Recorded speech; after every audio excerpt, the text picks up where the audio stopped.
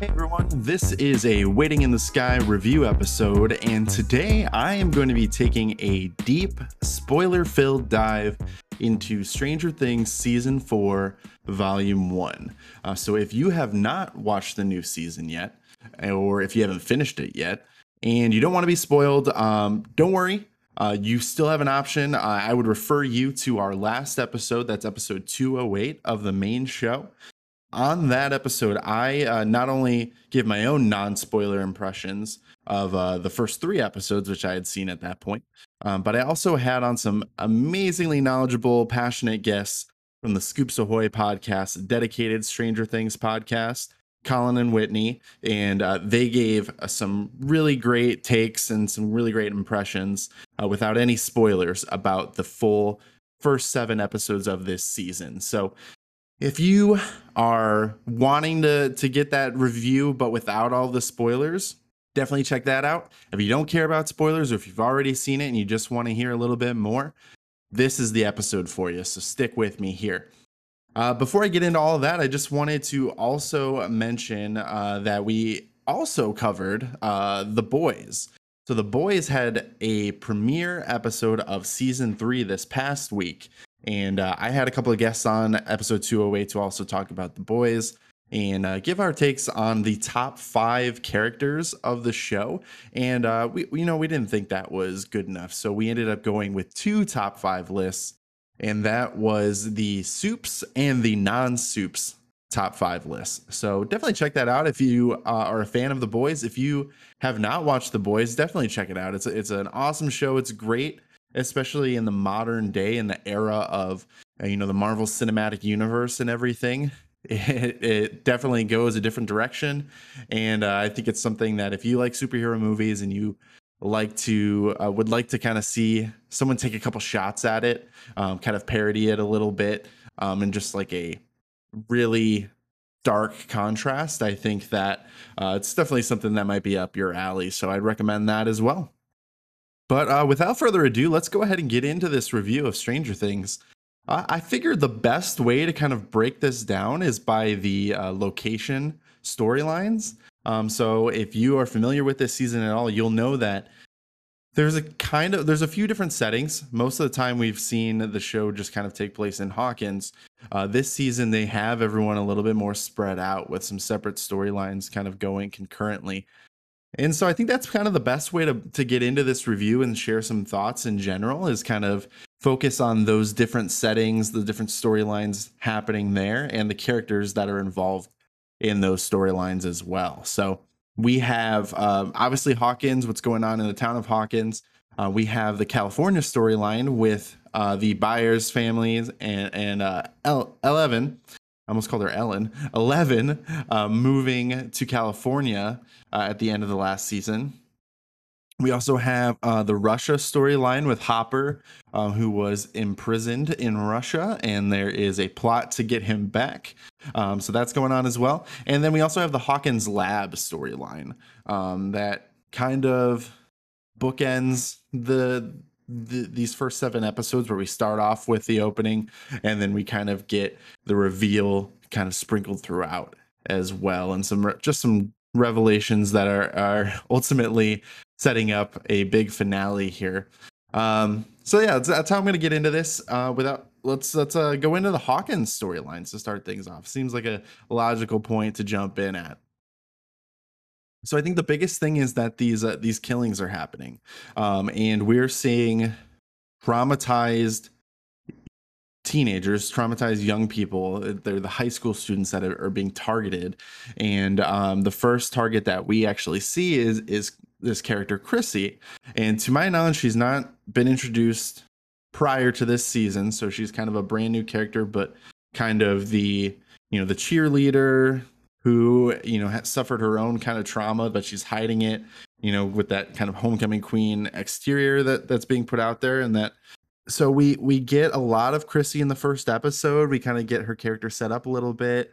Her boyfriend Jason is like the star jock who gives just a cringeworthy speech at a pep rally. I'm like, people do not talk like this. I immediately did not like this guy. So mission accomplished, Duffer Bros. And Chrissy's the first, but there's ultimately, I believe, 3 successful killings of teenagers. We get Chrissy, we get Fred, and then I'm totally forgetting the third one, the guy on the basketball team. We really didn't get much from him, aside he was just kind of like one of Jason's basketball team lackeys, and then he was targeted, so obviously super memorable. But Chrissy, I think, was pretty memorable. I think in the very limited time that we spent with that character, was fleshed out pretty well. She has this interaction with Eddie, who is a new character for this season. And Eddie is kind of like the prototype burnout, like heavy metal, but he also leads the Hellfire Club, which is their D&D club. So definitely like a nerdy kind of guy, and he's a drug dealer. He doesn't seem to be like a very prolific one, but a low level drug dealer who gets in at the high school kind of thing. And Chrissy seeks him out because she's looking for some sort of relief from just the haunting that she's experiencing from this season's big bad, which is Vecna. And they have this really sweet moment out in the woods where you really kind of see them playing against their stereotypes. And I thought it was great character building for not only Chrissy, which was super important because this is the only time we see her, but also for Eddie, who is a significant character in this season that they've introduced. And so I think that was a great way for them to really introduce him and to paint a really strong picture of who he is as a person, beyond just that stereotype. And so Eddie is a character I really like. I thought there was not only that nice moment with Chrissy, but the way he's interacted with Dustin and the rest of the kids in the Hellfire Club, and also later on with Steve as well. He just seems like a genuinely like good guy, and I think that's something that we needed. So he ultimately is trying to help Chrissy. She comes over to his trailer park, which is where he lives, where Max lives as well. Max sees her entering his home, and then she is targeted and killed by Vecna. And he freaks out, runs away, and that's kind of the big inciting incident for this season. And just absolutely brutal killings, like just super graphic and in a way that we haven't really seen from this show before. And I know that was a big thing coming into it, is that this was supposed to be, a lot darker, like grittier, and realistic things like that. And I thought that was a good way to really get the season rolling and really just set up this villain as being a substantial threat in a way that we've not really seen before. It's, they're not kids anymore, so you need to really challenge them, because we saw them as kids, taking on the Demogorgon and Shadow Monster, that type of thing, where it's a little bit more abstract. This is much more intimidating, threatening, violent. So I think it totally works overall. This also leads to Jason and his group of jocks looking for Eddie, and that's kind of a thing that continues through all of these episodes, I guess, but it kind of shifts in and out of focus. I get the point of Jason as being kind of that, jock bully kid who is supposed to be antagonistic without being like the villain, and just add a little bit more tension. I think he accomplishes that. It's just like, I hate every time he's on screen, if I'm being honest. It's like, this is a guy I don't like, I wouldn't want to hang out with this person. I can totally understand, his grief and in the way he's trying to, do justice for Chrissy in a lot of ways. But I also think it's also like do justice for himself, and like this sort of self-righteousness that I really just don't like in that character. And I think, again, it's all intentional, from his speech at the pep rally to his speech later on at like the town hall meeting where he's interrupting the police and just like forming a mob. I think he accomplishes what the character was written to do, but I just do not like that guy at all. Yeah. So then the kids, the group of kids, it ends up being Nancy, Max, Dustin, Steve, Robin. Lucas joins them as well. Lucas, who, interestingly enough, he is now on the basketball team. He ends up hitting like the game-winning shot. And so he says in the first episode, this is his way into like the popular crowd, and he's trying to get Dustin and Mike to play along with it. And it's like, hey, I do this, and then you guys come along with me, and then we'll be cool. And then they're like, well, we're not cool. And he's like, yeah, but we can be. And you totally get that. I think they do a really great job of kind of painting that, high school stereotype, like, what it looks like to try and move clicks, jump clicks sort of thing, and that social stratification there. And so I think it's interesting because it does remove Lucas a little bit from the rest of the group, creates a little bit of tension there. He ultimately ends up, being loyal to his friends and who he has experienced so much with, obviously his best friends. But then when you go through all this the traumatic events that they have been through in the show thus far, it makes sense that he would be loyal and side with them as well. So they are protecting Eddie, hiding Eddie, and ultimately going to team up with him to try and take down the big bad, who's Vecna. Nancy is a character who's featured heavily in the Hawkins storyline. I think it's interesting because in the first episode, we kind of see that there's tension in all of the romantic relationships that we saw previously. And so with Nancy and Jonathan, they are now living in separate places. Jonathan's in California, Nancy is in Hawkins. And, we just hear that Jonathan's not going to come for spring break when he was planning on it. They don't talk as often, and we see both sides of it. And you don't really know at first what the issue is, but you see the just kind of tension. They're both it's weighing on both of them. We also see a little bit of tension between Mike and Eleven.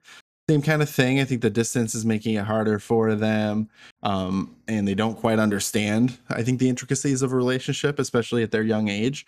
So there's a little bit of tension there. Eleven's also going through a lot and trying to hide it, so as not to make Mike feel like she is, in hell, which she kind of is, being tortured, basically bullied torturously by people in her school. We also see like Lucas and Max. There's a tension there. Max has kind of removed herself entirely over like her grief with Billy, and I think that Max, I'm just gonna say this, I think Max is the standout of these first 7 episodes, and I think it's almost enough to carry her as the standout of the entire season, depending on where things go with these last mega sized episodes. I think that Sadie Sink really stands out as an actress. She gives really powerful performances. Episode 4, which really focuses on Max as a character when she's targeted by Vecna, really gives her a chance to shine as well. Get some moments with Lucas there that really kind of show them reconnecting and rekindling what was there, and as Max kind of confronts her grief through her confrontation with Vecna. And she writes those letters, and I'll touch on this here as well, where she's writing those letters. She has one for Lucas. I really like this moment where he says, "I don't want a letter. Like I want you. I'm right here. Talk to me." And I totally understood where this is coming from, because it's like, it's hard to have those conversations, and she had a lot of things to say, and she knew that she wanted to say these things if she potentially, didn't make it through being targeted. But it still was scary to potentially have those types of conversations and the impact that it would have. And so that was a really nice moment, I thought, for sure. But at the beginning, there is all this tension. I think the only real exception is Joyce and Hopper. But that's just because Hopper's in prison in Russia. I think that's really funny, is that that's really the only exception of the romantic relationships that we saw in the last season. And it's because he's literally, across the globe in a prison, and she's trying to find him. So Nancy, Max, Dustin, also a part of that crew out there. We get a lot, kind of typical Dustin stuff here, still as lovable as always. I also really loved the Max and Dustin interactions. I touched on this in our last episode with Scoops Ahoy. I think it really just works because Max has this like kind of angsty, sarcastic nature to her, and Dustin is this just kind of like pure-hearted, like happy-go-lucky kind of, pure soul. And so for them to interact, there was a scene where Dustin's trying to get Max to join the Hellfire Club to play D&D with them, and she like played along like she was totally on board, and he didn't understand that she was being sarcastic. It's just a great moment. I loved that. I would have liked to have seen more between the two of them. Those two and Lucas kind of like teamed up as a trio later on in these episodes, and I liked that dynamic. I think that pure Max Dustin dynamic works though and I would have liked to have seen more. We also get the Steve and Dustin interactions where it's still their same kind of relationship that we love to see. Also have the quintessential them sitting in the car moments as well, and a little bit of banter back and forth. I thought that was great. Speaking of Steve, you still get Steve the babysitter moments. But now there's also the interesting like Nancy, Steve, Jonathan love triangle. But we also don't really see Jonathan and Nancy interact. So it's crazy, but they're definitely building it up that way, that it is a love triangle. And you see Robin hinting at it. You see the moments between Nancy and Steve as well. And we've also obviously seen the kind of struggle that both Nancy and Jonathan are feeling with their relationship. So I'm curious to see where that ends up. I kind of have a sinking feeling that someone's not going to make it out of that trio. And I think it's probably going to be Steve, unfortunately. I think they're building it up that way, that Steve is not going to make it out of this season. And I don't know, that's just kind of my gut feeling. But I've loved what I've seen of him, you know, just as kind of endearing as always. His relationship, not only with Dustin, but also with Robin, is great. I'm glad to have Robin back. I'm glad that they were still working together, and allowed them to be kind of besties at work. And to see that carry over into this season is fantastic. They're now at a family video instead of the Scoops Ahoy ice cream shop. Speaking of Robin, I think she also gets a chance to interact with some more characters, notably Nancy. So they get to team up and they're investigating Victor Creel, who is a man who was, I believe he was placed in an institution, and charged with like murdering his family and like cutting their eyes out. And it turns out, obviously, that this was Vecna. And so they noticed the similarities between Vecna's killings and what was described in the Creel murders. So they went and investigated that. A lot of really great Robin Nancy moments in this season too. I already touched on Lucas, and then Eddie, again, is a really welcome addition in my opinion. I have liked what I've seen from him as a character. I thought there was a really cool moment where they all kind of like did this recap chat and they kind of filled him in. Robin was like, oh yeah, you know, like we've done this before. Like, well, I've only done it once, but they've done it a bunch of times. And I thought that was hilarious. It definitely got a laugh out of me in the moment. But excited to see, you know, what they end up doing with Eddie as well. So that's kind of the Hawkins crew, the group that's generally taking their events happening in Hawkins. Let's shift gears a little bit to California. So we start off in California. Kind of the main thing is we see Eleven being bullied, and it ends up being something that ties back to her experience in the Hawkins lab. And so we see that again through flashbacks when she is training to regain her powers. But there's just this kind of parallel of her being bullied as a child in that facility to now her being bullied at this California high school. Angela is just the absolute worst person ever. And, you know, it was kind of satisfying to see her get hit with a roller skate in the face, which leads to Eleven getting arrested, which leads to her then being taken to Nina to be trained and get her powers back. That kind of sets up her whole thing. So you get the Mike and Eleven thing. So Mike does go to California to visit Eleven, but then Eleven gets arrested, and so they're quickly separated. We don't see a whole lot of those two together, but we do see a good amount of Mike and Will together. And so Will is very clearly in love with Mike, and they set it up. I mean, there's subtle moments, I think, in earlier seasons that kind of hint at this, but then we also get very obvious moments early on in this as well. Just in their interactions, kind of the longing looks. We see like there's a girl in class that kind of is trying to like flirt with Will at one point, and he kind of like pulls away and is like, what are you doing?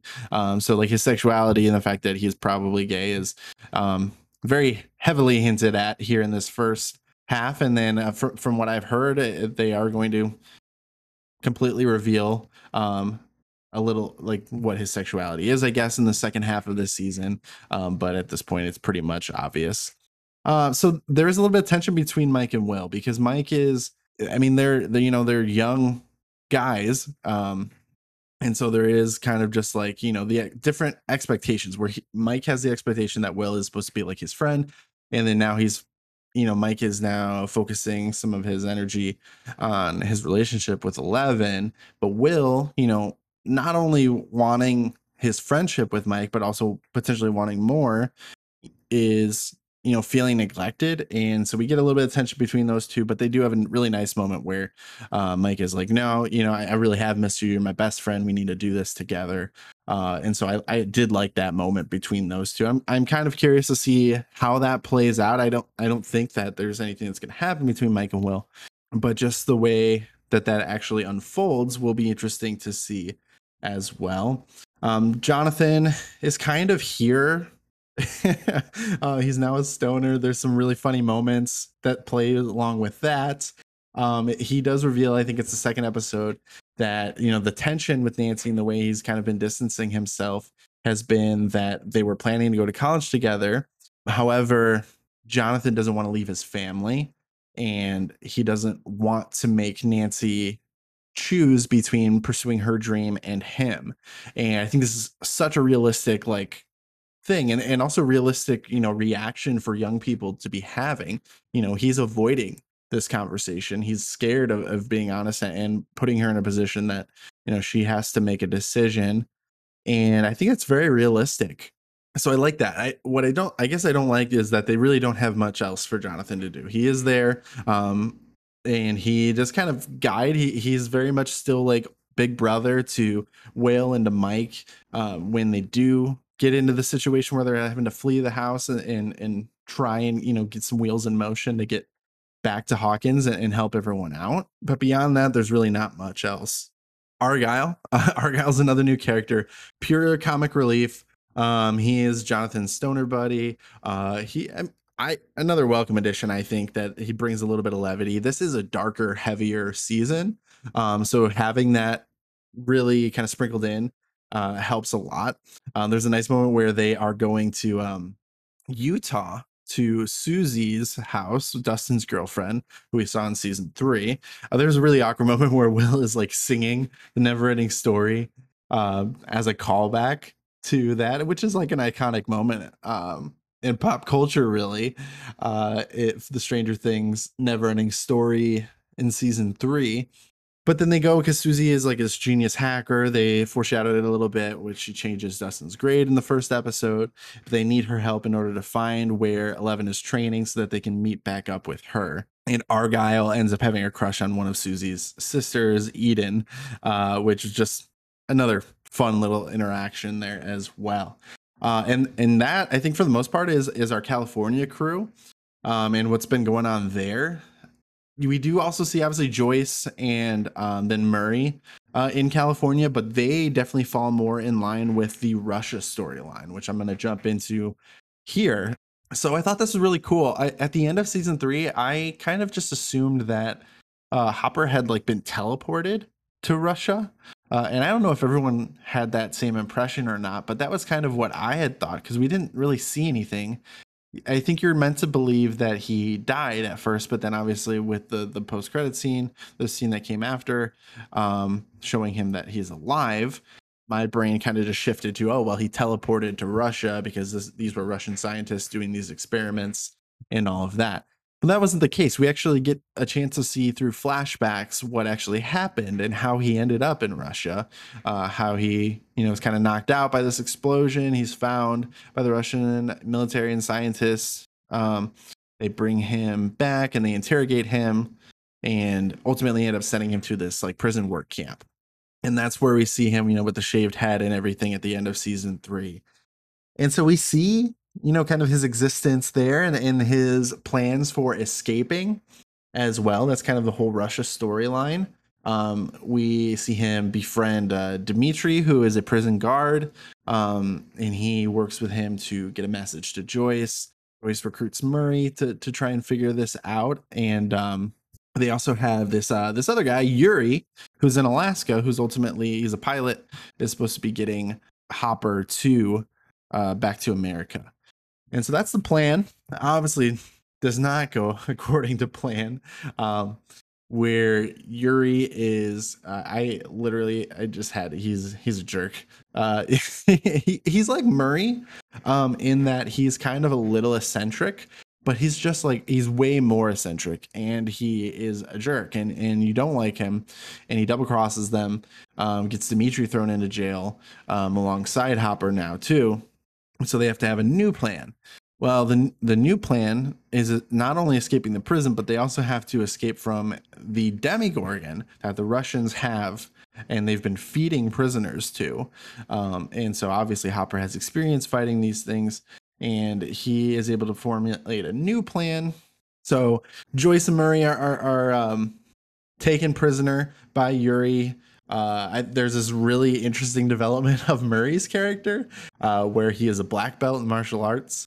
You're not meant to take it seriously because of the way he's describing it. Like he, beat a 16-year-old in a sparring session or something, and then he's like, he's trying to intimidate Yuri at one point, and he's saying, "My fingers are arrows, my arms are iron, my feet are spears," and it's kind of like his battle cry.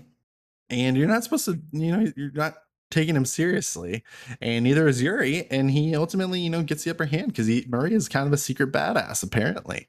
And I thought that was really funny. I think he is an interesting character. I really like that actor. He has a role on another Netflix series called Love.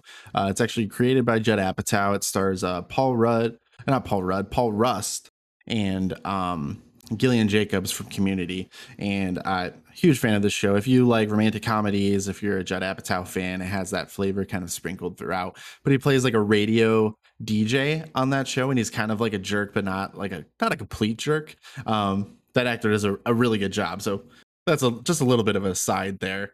But ultimately, I don't know that there's a whole lot of substance to this Russia storyline. I understand it's necessary, and I understand, it's a little bit more tension and drama that was created at the end of the last season. But I think I just didn't get enough from it to really feel like, oh, this is, something I'm really fully invested in. Like, obviously I wanted, there was stakes involved, and I was a little bit anxious about whether Hopper's going to be able to make it, or, how they were going to get out of it. But like, I guess I never really doubted that, they were going to be able to get out of it. And I just, that's one of the weaker parts of this season for me, I guess, is what I would say. And then, so moving on, the kind of last storyline, last area location is the Hawkins lab. And I had mentioned it earlier where they kind of bookend these first 7 episodes with the Hawkins lab storyline. So we get the flashback that seemingly shows that 11 as a little baby 11 that we saw in Stranger Things 1, where they have this kind of digital recreation of her. It's not quite Uncanny Valley levels, but it just seems a little bit off. I also like later on when they do, like, she's training through her memories of that, she is represented by her present day self, and sometimes it like flashes between her as a child and her as her present day self, and it, like, she looks, I guess, similar enough with like her shaved head and everything that it's kind of confusing because it's just like a miniature version of her. And anyway, so yeah, we're meant to believe that 11 actually killed all of the other, like, the test subjects. She's number 11, that there's other ones. I believe there's more than 11. She wasn't like the last one, because I think Brenner's talking to 12 in the beginning. And so she's kind of traumatized by this memory. And so that's like how they start off the season, and then they go back because now Dr. Owens shows up to help 11 after she was arrested, and like, he was confronted by like the agency that's trying to take her down, and he takes her to Project Nina out in the desert, a lab there where she can train to get her powers back. And I actually think it's very interesting, like, how Brenner is there, and Dr. Brenner's back. And I think 11 has a very realistic reaction to that. Like, she is obviously very traumatized by this man, and so she does not trust him, and she, I think, understandably doesn't trust Owens enough to trust, Brenner through him, and I think her reaction trying to run away and get away from it makes a lot of sense, but she still also doesn't have her powers. So she is quickly, captured, brought back, and they kind of, coerce her, basically force her to buy into this and to trust him somewhat, at least, as they work towards the same goal of getting her powers back so that they can take down Vecna. And I think it's kind of interesting. I think you get a little bit more Brenner character. He's very cold, but there's sometimes where he seems like kind of very, paternal, but not really, because then he's like electrocuting people and it's just like super harsh and cold. And I just don't know what to make of that character. So I guess I'm curious what ends up happening with him. He could be another one that might not make it through this season. I could very much see that happening, especially with the big reveal that this orderly that was kind of helping Eleven in this flashback, that she ultimately frees to try and help him as well. He's actually number one. And he's Victor Creel's son. I believe it's Henry Creel. And he framed his father for his sister and mother's murders. He murdered them himself. Obviously super gruesome. Then he was captured and studied by Brenner, who then tried to recreate these other kids with these superpowers. And that's kind of where this whole project comes from, where Eleven ultimately came from.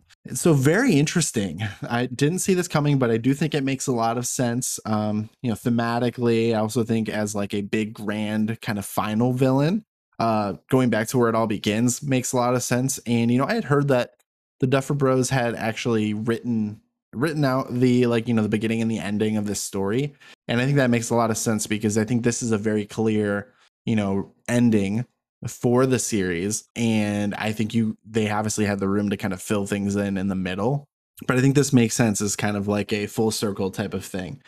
She's number 11. She's not the only one. There was obviously an original, and I think this being Creel, the original, as Vecna, and just like super evil makes a lot of sense. So the other thing we kind of see is Eleven gets, she actually goes back and listens to, the advice that I'm going to say Vecna. I'm just going to call him Vecna now at this point, that had given her. And that was to find a moment in her past to like give her power and to strengthen her. And she uses that to take him down. And ultimately she sends him to the Upside Down. And that's the first gate, is I believe she opens the first gate to the Upside Down, kind of creates this whole thing. And I don't know if she creates the Upside Down or if she just opens that gate and creates that connection between Hawkins and the Upside Down. But she then sends him, Vecna, in through the gate. He's electrocuted and becomes the Vecna that we know at this point. And this is really interesting. I'm really curious to see. Obviously, it sets up, big things to happen in these last 2 episodes. I'm really curious to see what happens. I know there's another season, the series, the final season is coming after this. It's going to be the 5th season. So this isn't the finale of the series. And that leads me to believe that they're going to do something like an Empire Strikes Back type of situation here, where I don't think everything's going to be nice and wrapped up and we're going to be feeling very accomplished and we saved the day type of thing at the end of this season, because that's kind of what they've done with the first 3 seasons, right? It's been like a 1 season arc where they have a villain, they have to take him down. By the end, they've kind of settled things. I don't think that's going to happen. I think it'd be hard to top Vecna now as a villain. So I don't think that they're going to be able to do that for a 5th season. I think what's more likely to happen is that we're actually going to see our heroes, down and out at the end of this season. I think we're going to probably see some deaths. I think it's been kind of teased just in some of the comments that the cast have said, if not outright said, people are going to get killed off. But I think that, there have been comments about, you probably have to, we'd like to see some more stakes.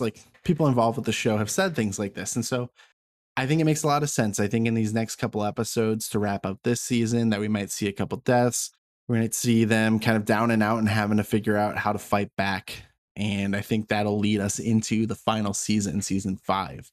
And I'm totally on board with that for sure. Overall, I definitely have liked this first part of season 4. I'm excited to see how they finish things. And I think that will be really interesting. Regardless of how they do it, I think it'll be really interesting. And I'm just expecting it to be more of that Empire Strikes Back situation for sure. I do think that, it's tough because I have about a month left from here, a little under a month before those episodes release at the time of this recording. And I think that Netflix, some of their shows have really just outgrown this binge model. In particular, this one, I think has not, it's no longer conducive to that. Because I think you could realistically have done this like a weekly episode, over a few weeks, and then we get to kind of live in that storyline for a while. And then we're not just sitting there for a month, kind of itching to get back into it. Or, waiting for 3 years like we were from, July of 2019 to this now. So I think that would have worked, but it's a small thing because it is exciting just to have the show back. My biggest thing is probably just that I think there's too many storylines, and I don't know that they really perfected how to get us invested in all of those storylines all at once. I think there's just kind of too much going on for us to fully invest ourselves in all these storylines. I think the Hawkins one is a must. I think the Hawkins lab is super important for the backstory, as much as I really felt like they kind of took me away from the rest of the show when those moments came up and was a little slower. I think the reveal at the end kind of made up for it. So I think, while I understand the Russia and the California parts, I think, one of those probably could have been condensed a little bit more. So we weren't pulled away from the other ones, other storylines quite as often. I think we love being in Hawkins. I think that's the biggest thing with this series. And so having spent more time there and felt more of the stakes there, having more characters there would have been nice. It's just my one little nitpick there. But overall, really, really enjoyed what they did with these first 7 episodes. So that's my review of Stranger Things season 4, volume 1, the first 7 episodes of the season. We're going to keep this kind of horror train rolling next week with my review of The Quarry, which is a video game that is dropping this week. It is from the creators of Until Dawn, which I absolutely love that game. It's like playing through a horror movie in a video game is the best way I could describe it. Like, they have real actors, they have their likenesses in the game. Really fun. So I'm super excited about that. It comes out this week. I'm going to play through and then share my thoughts next week for our review episode. Definitely check it out. I would highly recommend even just looking at the IMDb page for The Quarry, because there are a ton of recognizable actors in this. So if you look at that page, you're going to see a bunch of people that you recognize. It might be enough for you to pick up the game if you've it's not already on your radar. It might be something that deserves a spot on that radar for sure. Because not only are they're recognizable actors, there's also some actors with some serious horror credentials. Most notably, like David Arquette, who plays Dewey in the Scream series, and also Lynn Shay, who you will definitely recognize from the Insidious series. She's like the older lady in those movies, who just absolutely amazing in those. So I'm super excited about this. This is like, I think they're framing it as kind of like, I haven't done a whole lot of research into it because I kind of want to just go in blind and enjoy it. But I know it's like the setup is it's a summer camp with camp counselors. So I'm expecting maybe kind of like a slasher feel, but Until Dawn had a little bit of a twist on it too. So super excited about that game, and definitely going to be one you'll want to check out if you are a horror fan. After that, we do have episode 209 of the main show that's going to be coming out, and that's actually going to focus on the big Summer Games Fest announcements. So keeping the gaming train rolling after next week, and so we're going to focus on Sony's State of Play actually has already happened at the time of this recording, but then also this week we have the Summer Games Fest presentation, and then we also have the Xbox and Bethesda showcase. So I'm going to bring back some familiar faces, some familiar guests to get all gamer geeky with me and react to some of those awesome announcements and talk about what we've got to look forward to in the future. So definitely not one you'll want to miss as well if you are plugged into the gaming landscape for sure. But yeah, that's going to do it for our episode today. I just want to give you one last reminder. If you've not yet rated, reviewed, liked, subscribed, followed the show, please consider doing so. Still really small, so every single one of those actions helps out immensely, and it means a lot to me. So if you take the time to do that, I really appreciate it.